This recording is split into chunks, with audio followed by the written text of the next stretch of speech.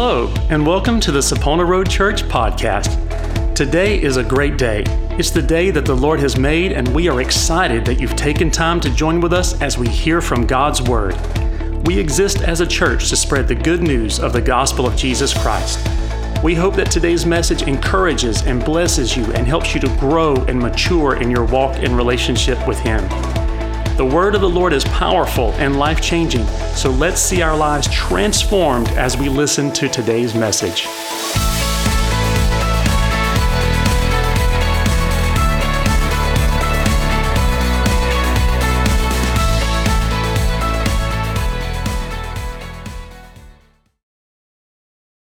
John chapter 15, verses 12 to 13, it says, "This is my commandment. Love each other in the same way I have loved you. There is no greater love than to lay down one's life for one's friends." If you would, we're going to pray. Father God, thank you for today. Thank you for your presence that we've already felt. Thank you for your new mercies, for waking us up, for getting everyone here safely, Lord, to gather together into your house, for the ability to fellowship and live in communion with you. God, I pray that your will would be done through everything spoken, every illustration, everything today, Lord, that you would just be glorified, Lord, and that we would have open eyes to see, ears to hear, and a spirit to receive what you want your people to receive today. In Jesus' name, amen. So I want to talk with you guys about the love of the Lord and what it does. Obviously not every single thing that the Lord does and the love of the Lord does, because we would be here for a very long time, even if we could. But there are three things that I feel like the Lord has just been working with me on over the past couple months or years. And I want to talk to you today about the story of Hosea and Gomer. Most of us have probably heard the story. It's very interesting. It's not like the most spoken about story on a Sunday morning, but it's a very beautiful story about the Lord's love for us. So beginning in Hosea chapter 1, verse 1, it says that the Lord gave this message to Hosea, son of Beeri, during the years when Uzziah, Jotham, Ahaz, and Hezekiah were kings of Judah, and Jeroboam, son of Jehoash, was king of Israel. Now we could go through everything that took place during all these kings' reign, but essentially it just comes to say that when Hosea began his ministry, it was at a time when things were politically successful and they were prospering economically. And so the people didn't look to the Lord like they should. And it makes me think that that's kind of how today is. Actually, today I think might be a little worse because, my opinion, it's a little hot mess expressed right now, politically and economically, and people still refuse to look to the Lord. But just giving you an idea, things seem to be going well. So people didn't look to God like they should. So the Lord sends Hosea. The verse also implies what we know, that Hosea was a prophet. He was chosen by God, and he was directed to speak forth the word of the Lord and to apply it to his life. So verse 2, it says that when the Lord first began speaking to Israel through Hosea, he said to him, "Go and marry a prostitute, so that some of her children will be conceived in prostitution. And this will illustrate how Israel has acted like a prostitute by turning against the Lord and worshiping other gods." And to me, it's interesting that this is Hosea. We've been introduced to him. He's a prophet. And you expect for this big miracle, this big act to take place, this big proclamation and declaration to the people. And the first thing that we get is the Lord speaking to Hosea about something for him to do for his own life. So before he can speak to the nation, he has to hear from God for himself. And to me, it's the same concept that you see when Jesus speaks in Luke chapter 16, verse 10, and he says, "If you're faithful in little things, you'll be faithful in large ones. But if you're dishonest in little things, you won't be honest with greater responsibilities." And to me, it tells me that your public blessing, this big blessing you get, it's greatly influenced by your private integrity. How can we expect the Lord to just bless us with these great opportunities if we aren't faithful with what he's already provided? And it's not that he can't bless, like he's lacking, and it's not that he doesn't love us, he doesn't want to bless us, but he tells us if we're dishonest with a little bit, we'll be dishonest with the big. So why should he trust us with more? Why would he trust us with a nation of people if we can't handle ourselves first, if we can't handle the little bit that he's given us first? So before Hosea can go speak to this nation, he has to hear what the Lord tells him to do for himself. And that's part of being a Christian, is that we have to know the word. We're new creations. It's not us who live, but it's Christ who lives in us. And so we have to give ourselves day in and day out to the word and the will of the Lord so that he can use us. So that brings me to the first point. The love of the Lord gives. John 15:13, going back, it says, "There's no greater love than to lay down one's life for one's friends. So here we see Hosea, and he gives up his life to live into the submission and the will of the Word of God. And I wonder what it looks like for us when we read this verse. A lot of times when I hear that verse, greater love has no one than to lay down one's life for one's friends, it makes me think that it's just this big act. It's this one-time big act where I would stand in front of a bullet for you, and I would give up my life for you. But the Christian walk isn't just this one big act. It's a day-to-day walk. And so I wonder what it looks like when we view that verse differently. Every day, there's no greater love than for me to lay down my life for one's friends. So I give my life to Christ, and in doing so, now I have to love like the Lord, and I have to give like the Lord. And so what does that mean? Maybe some of us really will be drawn and called to lay down our lives in a physical way, in this big, bold act. But what if it looks like the day-to-day walk that we die to ourselves? And it costs us time, and it costs us money. It might cost us a position at our job. It might cost us a reputation, a little bit of respect. It might cost us our opinion on a matter. That's something that we have to give. When the Lord says to do something, it doesn't really matter how you feel about it. It doesn't matter how silly you look, how awkward it's going to make you. What matters is that if the Lord says to do it, you do it. And so it's one of my prayers that's been for myself and for us is that we would be a people of obedience without hesitation or reservation. Because if you're like me, sometimes the Lord will tell you to do something and it takes you like 5 nudges before you actually do it. And so I feel like that's been a big thing for me is that when the Lord speaks, I want to be so trusting and so faithful and so obedient that I'll just move without any hesitation. Whatever it looks like, whatever he says, no matter how awkward or weird or silly or how crazy I might look, if he says to do it, you just do it. Because we don't have all this time. I want us to live and the Lord wants us to live obedient to him. Not like we've got all this time in the world, because the reality is you don't know how much time you have here. The Lord could come before we even get out today. But even so, if you are 15, but you only have till you're 20, you're kind of old. And if you're 40, but you've got till 100, you're kind of young. So you don't know how much time you have. So we've got to be obedient with the time that we do have, because the Lord has appointed each and every single one of us for this time, for this generation, for this season of history, to reach a particular people group that no one else in the room is equipped to reach. I can't reach your people, and you can't reach mine. But the Lord has destined each and every one of us with all that we need to reach those that he's placed in our lives. So we've got to be able to move and give and do what he says to do when he says to do it. And it makes me think to this passage in Scripture, and it's a really weird passage for me. A couple, maybe even years ago, I was going through Exodus, the story of Moses, and came across this paragraph, and it really threw me for a loop. You're reading about Moses, and he's, arguing with the Lord, like, I can't speak, just send somebody else, Lord. And so he's like, okay, I'll send Aaron. And so everything seems to be going good. Moses has this call on his life, and the Lord's equipped him with who he's going to do it with, and he's got his wife and his sons on a donkey, and they're just moseying on their way to Israel to go do what the Lord's called them to do. And then you hit chapter 4, verse 24, and it says, and on the way to Egypt, at a place where Moses and his family had stopped for the night, the Lord confronted him and was about to kill him. And I was a little confused. Like, Lord, I didn't quite see what happened for you to feel this way about him. But then it says, but Moses' wife Zipporah took a flint knife and circumcised her son. And she touched his feet with the foreskin and said, now you are a bridegroom of blood to me. And when she said a bridegroom of blood, she was referring to the circumcision. And after that, the Lord left him alone. And it just blew my mind, because I was like, you just called him, you just equipped him, you just anointed him and appointed him, and you gave him this staff and all these signs so that the people will know that you're God, and you sent him to deliver them.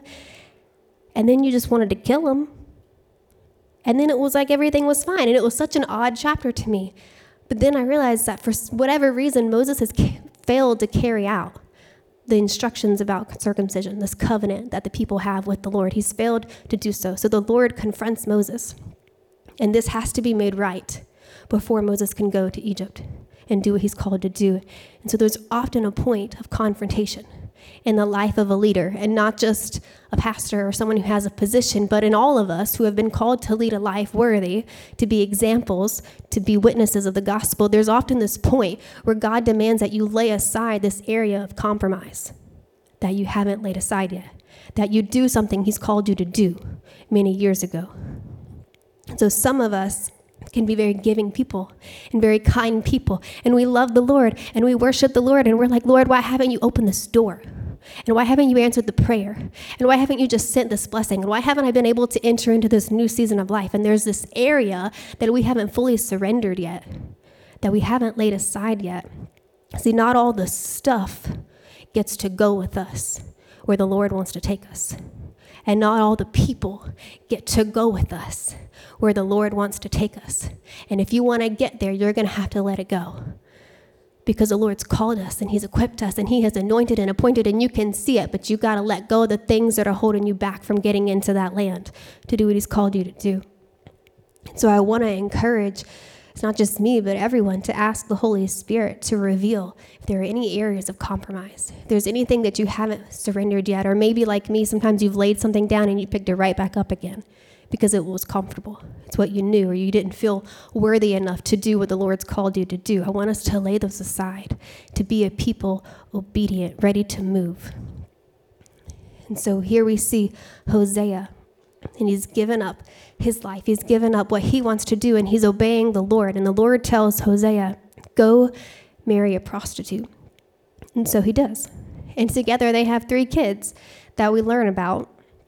And as custom, Hosea tells his wife what they name their kids, but the Lord tells Hosea, this is what I want you to name them. And so the first one is Jezreel, which means that the Lord's going to withdraw his protection. Israel's going to suffer a military defeat. And then they have another child. And the Lord tells Hosea that you're going to name this one Lo Ruhamah, which means no mercy. And then their third one, Lo Ami, which means not my people. I'm not a mom yet, but these are not names on my potential baby name list. Just going to throw that one out there. I don't think I would look at my child and say, not my people.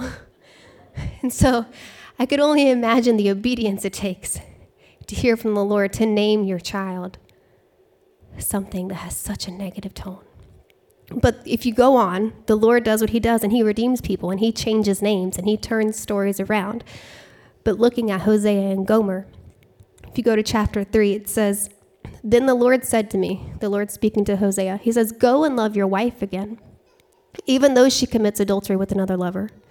This will illustrate that the Lord still loves Israel, even though the people have turned to other gods and love to worship them. So my second point, the first one, the love of the Lord gives of itself, gives up itself. Second one, the love of the Lord goes. The Lord has called Hosea to go and love her again, even though she's with someone else. He's called him to go and love her. So go, just moving, traveling, doing it more than once. And I wonder how painful it is for Hosea, and how awkward it is to go find someone who's intentionally running away from you, pursuing other things.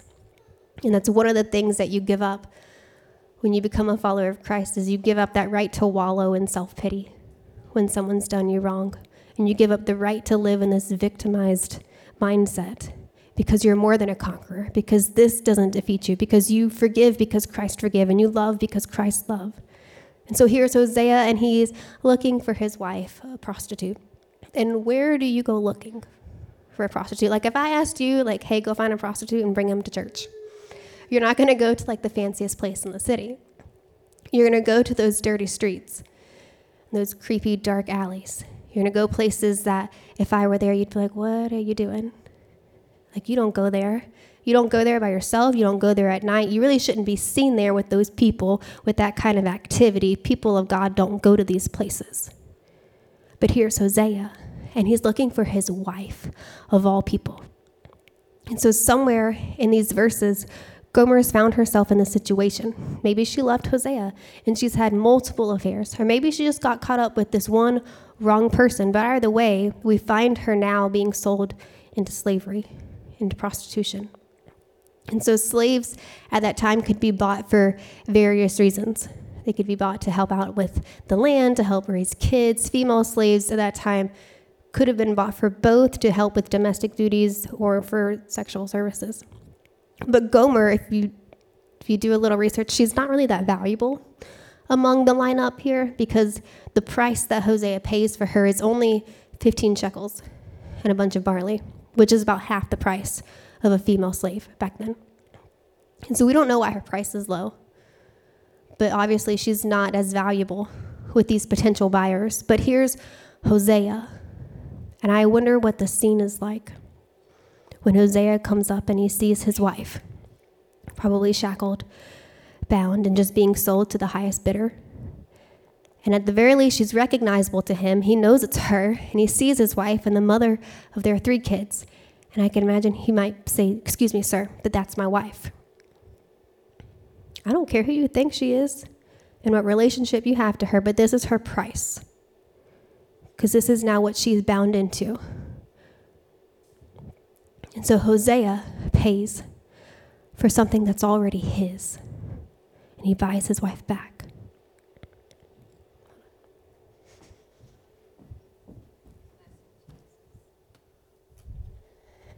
Okay, I have a question.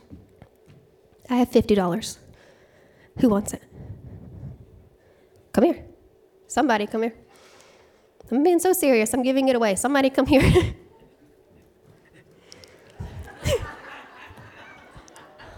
Do you want it? Yes. Okay. Do you want it? Yes. Yes.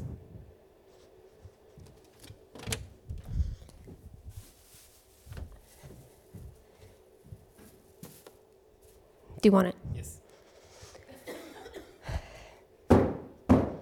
Do you want it? It's because it hasn't lost its value. You can have it. Thank you. Thank you.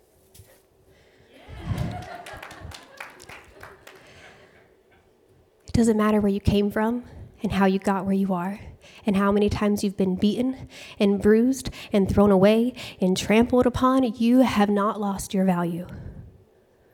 And that's just money. That's stuff that we make.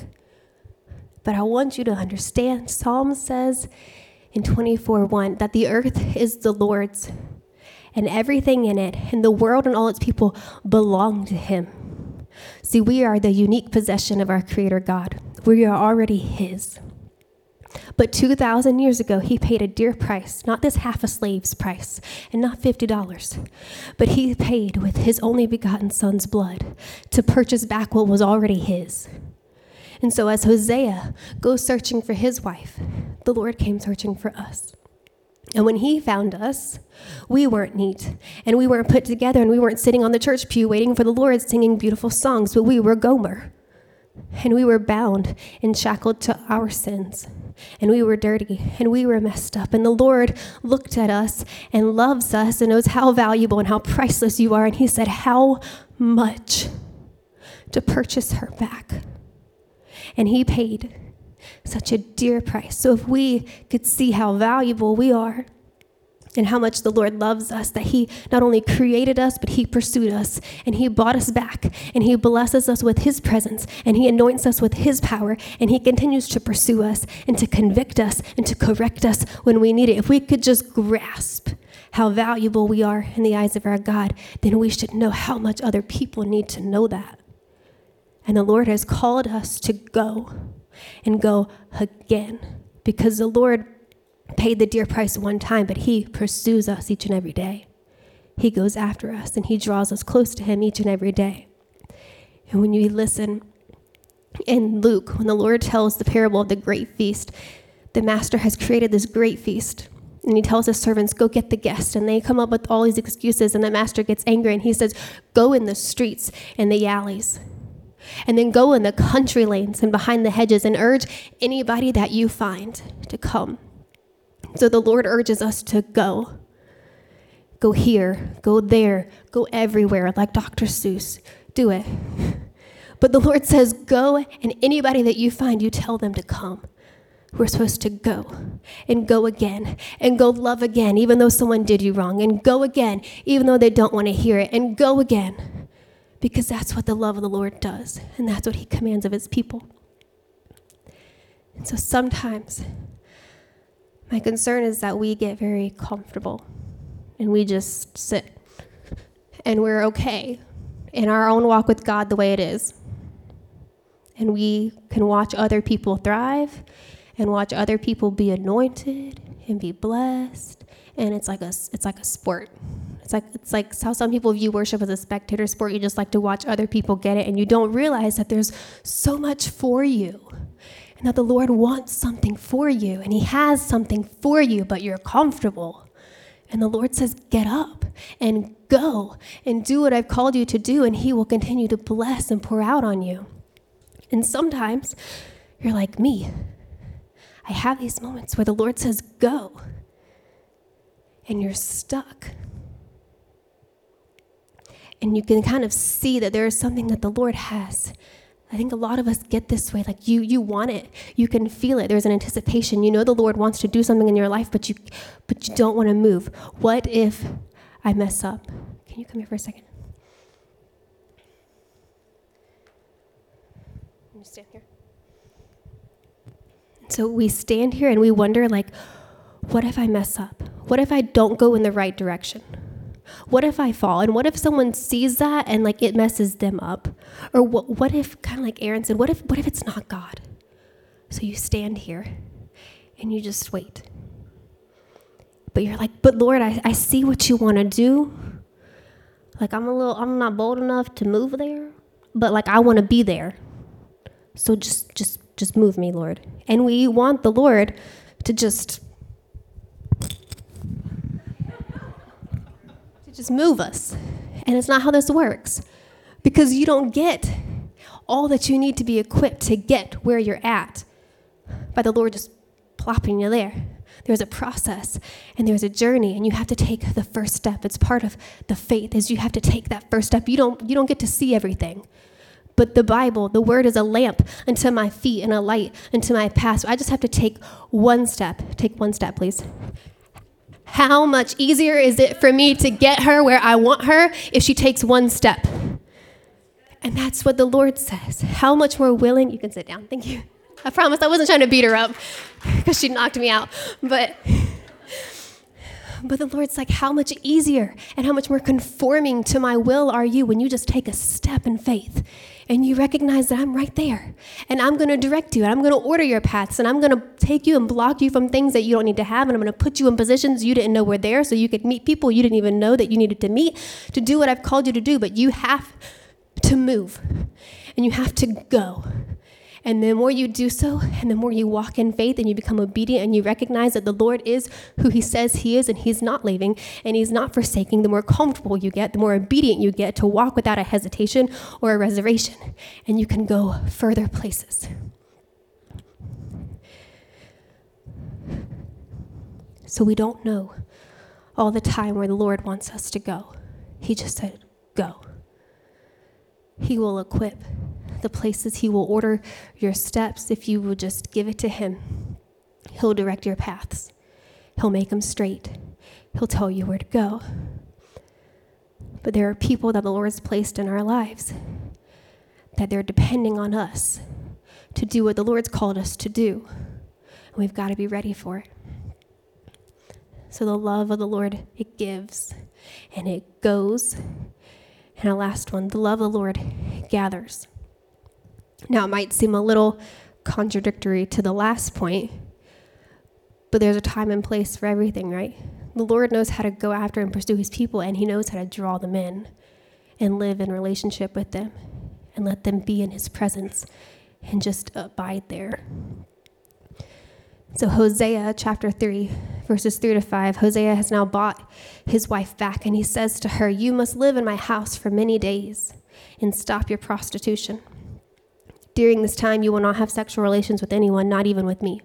And this shows that Israel will go a long time without a king or prince and without sacrifices, sacred pillars, priests, or even idols. But afterward, the people will return and devote themselves to the Lord their God and to David's descendant, their king. In the last days, they will tremble in awe of the Lord and of his goodness."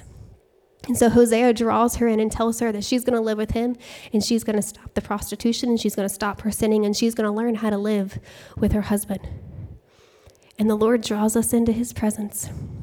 And he draws us in to dwell with him, to make us less like us and more like him, to stop our sinning so that we can learn what it is to live in this holy relationship, this holy communion with our God. And the Bible speaks to us on numerous occasions about the importance of living in community with others. The Lord himself is God the Father, God the Son, God the Holy Spirit. He is in community in himself. We aren't made to live without each other. The Lord made Eve for Adam. He makes us to be there, to pray for each other, to love each other and lift each other up, to help carry each other's burdens and hold each other accountable.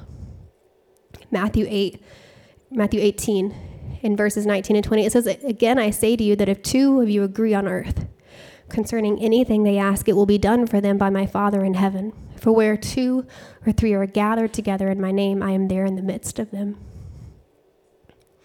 There's a real power in the agreement in prayer.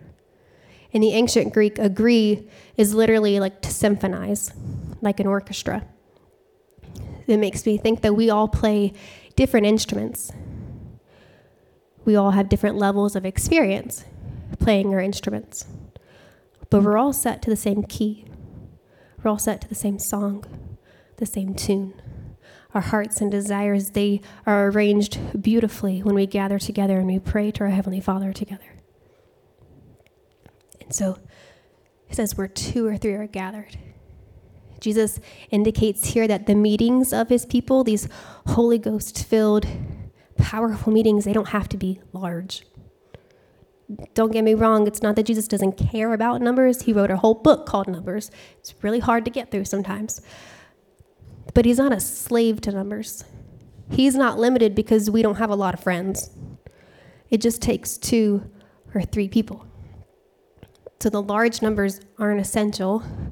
The ranking, the positions of these people meeting, it's not essential. The time of the meeting isn't essential. The place, the style of the meeting isn't essential. It just takes the 2 or the 3.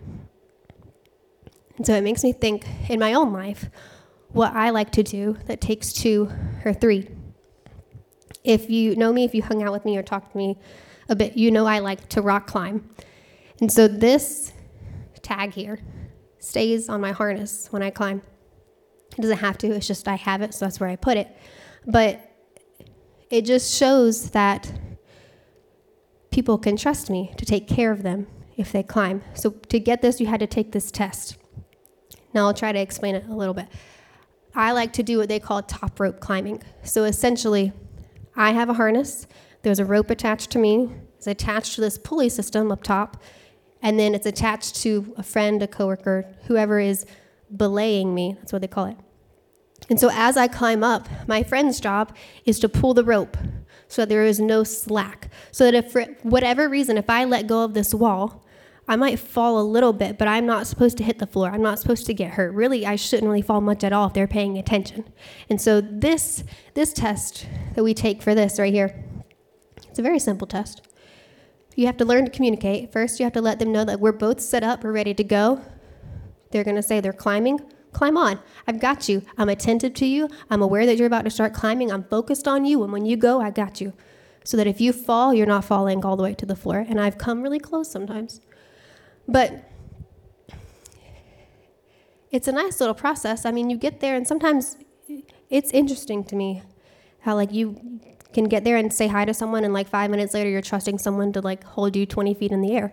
But there's just 2 or 3 of us. It just takes me and one other person, and we could climb for hours back and forth. And that sounds great. That's our 2 and that's our 3, but that's not all we need. Because sometimes I get tired, or sometimes I belay someone who is larger than me.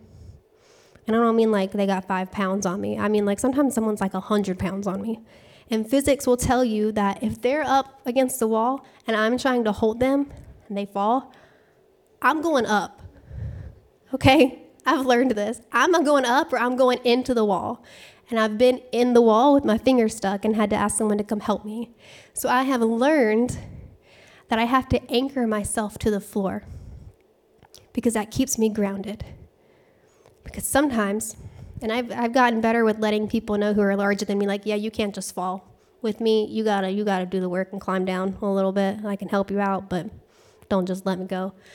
But sometimes In climbing, we have what's an announced fall, where the person knows, hey, I'm about to fall.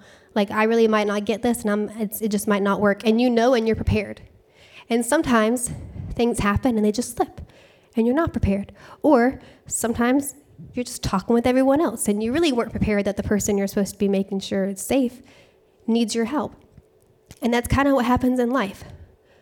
Sometimes you're aware that there's about to be a hard season, whether you can see things going about that way or whether the Holy Spirit lets you know, hey, so-and-so's, they're about to go through a hard time, and I need you to be in prayer for them, and I need you to encourage them and just be with them and pray with them. Sometimes you know, sometimes you don't. But we are supposed to be ready, and we're supposed to be on guard and prepared to catch them. And it's not just about the 2 or 3 of us, but the essential part of the verse. It's not just where 2 or 3 are gathered, but it's where 2 or 3 are gathered in my name. It's that you're anchored to the Lord so that whatever happens, you aren't being lifted and you aren't being hurt, but that you're prepared and you're anchored and you can help them out because you're gathered in his name. And I remember the other week, Aaron made a comment about how we shouldn't be surprised when the Lord shows up. The Lord simply says it. And I remember up here in the altar earlier, it was as simple as, Lord, you said it and I believe it. He says, where 2 or 3 are gathered in his name, there he will be. He's there. We shouldn't be surprised, but we should be excited that he's there. And so it's important to me, this idea of it just takes 2 or 3, because it really hit me. I believe last summer when I was watching a friend gave the sermon, and it was the video of him giving a sermon, and this was part of his altar call. And the video was from his funeral, from suicide. And it just hits me, the simplicity of it just takes 2. Like the Lord says, it just takes 2. And how many of us are not prepared to be a good second person? I want to be so anchored in the Lord and so obedient to the Lord that you could see me across the room and you could see my life and you could see the example I give and you can see the tests that I've gone through and you can say, hey, I can trust her. If I go to her and I can trust that I can tell her what I'm going through. And then she'll pray with me and she'll help hold me accountable and she'll help pull me in and we can learn how to live together and we can learn how to walk in the way of the Lord together. The Lord calls us to be good seconds because he's there interceding for us. He's always right there. And if we're going to love like the Lord does, that means we've got to give up of ourselves. We have to give of ourselves every day to pursue the Lord, to go out and to pursue people, and then to be ready to be there for them, to be that second person who says, hey, we're going to gather together in the name of the Lord, and we're going to bind and release the things that need to be bound and released in Jesus' name. Because there are people that might know the Lord, but they might struggle. And we've got to be there to be that second person that says, hey, the Lord still loves you, and the Lord still pursues you. It's a simple thought that the love of the Lord gives for us, and he's gone after us, and he's there for us. So the love of the Lord requires us to give and to go and to gather together with our fellow believers.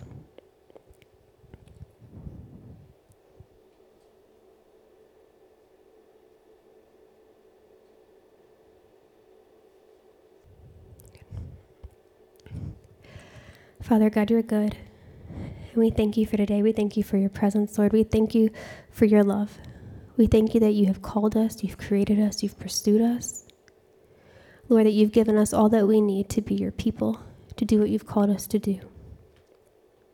Father, I pray that you would help us to be a people obedient to you, Lord, giving of our lives, giving of ourselves, Lord, to walk in accordance to your word, Lord, to understand how much you love us, how much you desire us, Lord, and how much we can pursue other people, Lord, to pray for them, to help hold them up, God. Father, I pray that you would help us to be good seconds, good thirds, Lord, ready and willing to give of our time, Lord, of all that we have, Lord, so that we can help encourage and lift each other up, Lord, so that we can be a people united in your name, Lord, not defeated, not held down, Lord, but living boldly for you, God, so that we can go out into the world and we can bear witness of your great name, Lord, of your great power, Lord, that you have redeemed us and you have set us free. Lord, we praise you. We thank you, God. We thank you for all that you've done in our lives and what you're going to do, because you've began a good work in each and every single one of us, Lord, and you're going to bring it to completion. So I pray that you would give us faith and boldness, Lord, that when you tell us to do something, we would do it, because you've proven yourself over and over again that you're faithful and you're true. God, we praise your name, and we just pray that you would bless each and every person, Lord, in their coming and in their going, God, and you would have your way. In Jesus' name, amen. We are so happy that you joined us today. If you are interested in learning about or giving to this ministry, you can find more information at saponaroadchurch.com. If you are local to the Fayetteville, North Carolina area, our meeting times are 10:45 a.m. Sunday mornings and 7 o'clock p.m. Wednesdays for our Connect groups. From all of us here at Sapona Road Church, we hope that you have a great day as you walk in the Lord's favor and blessing.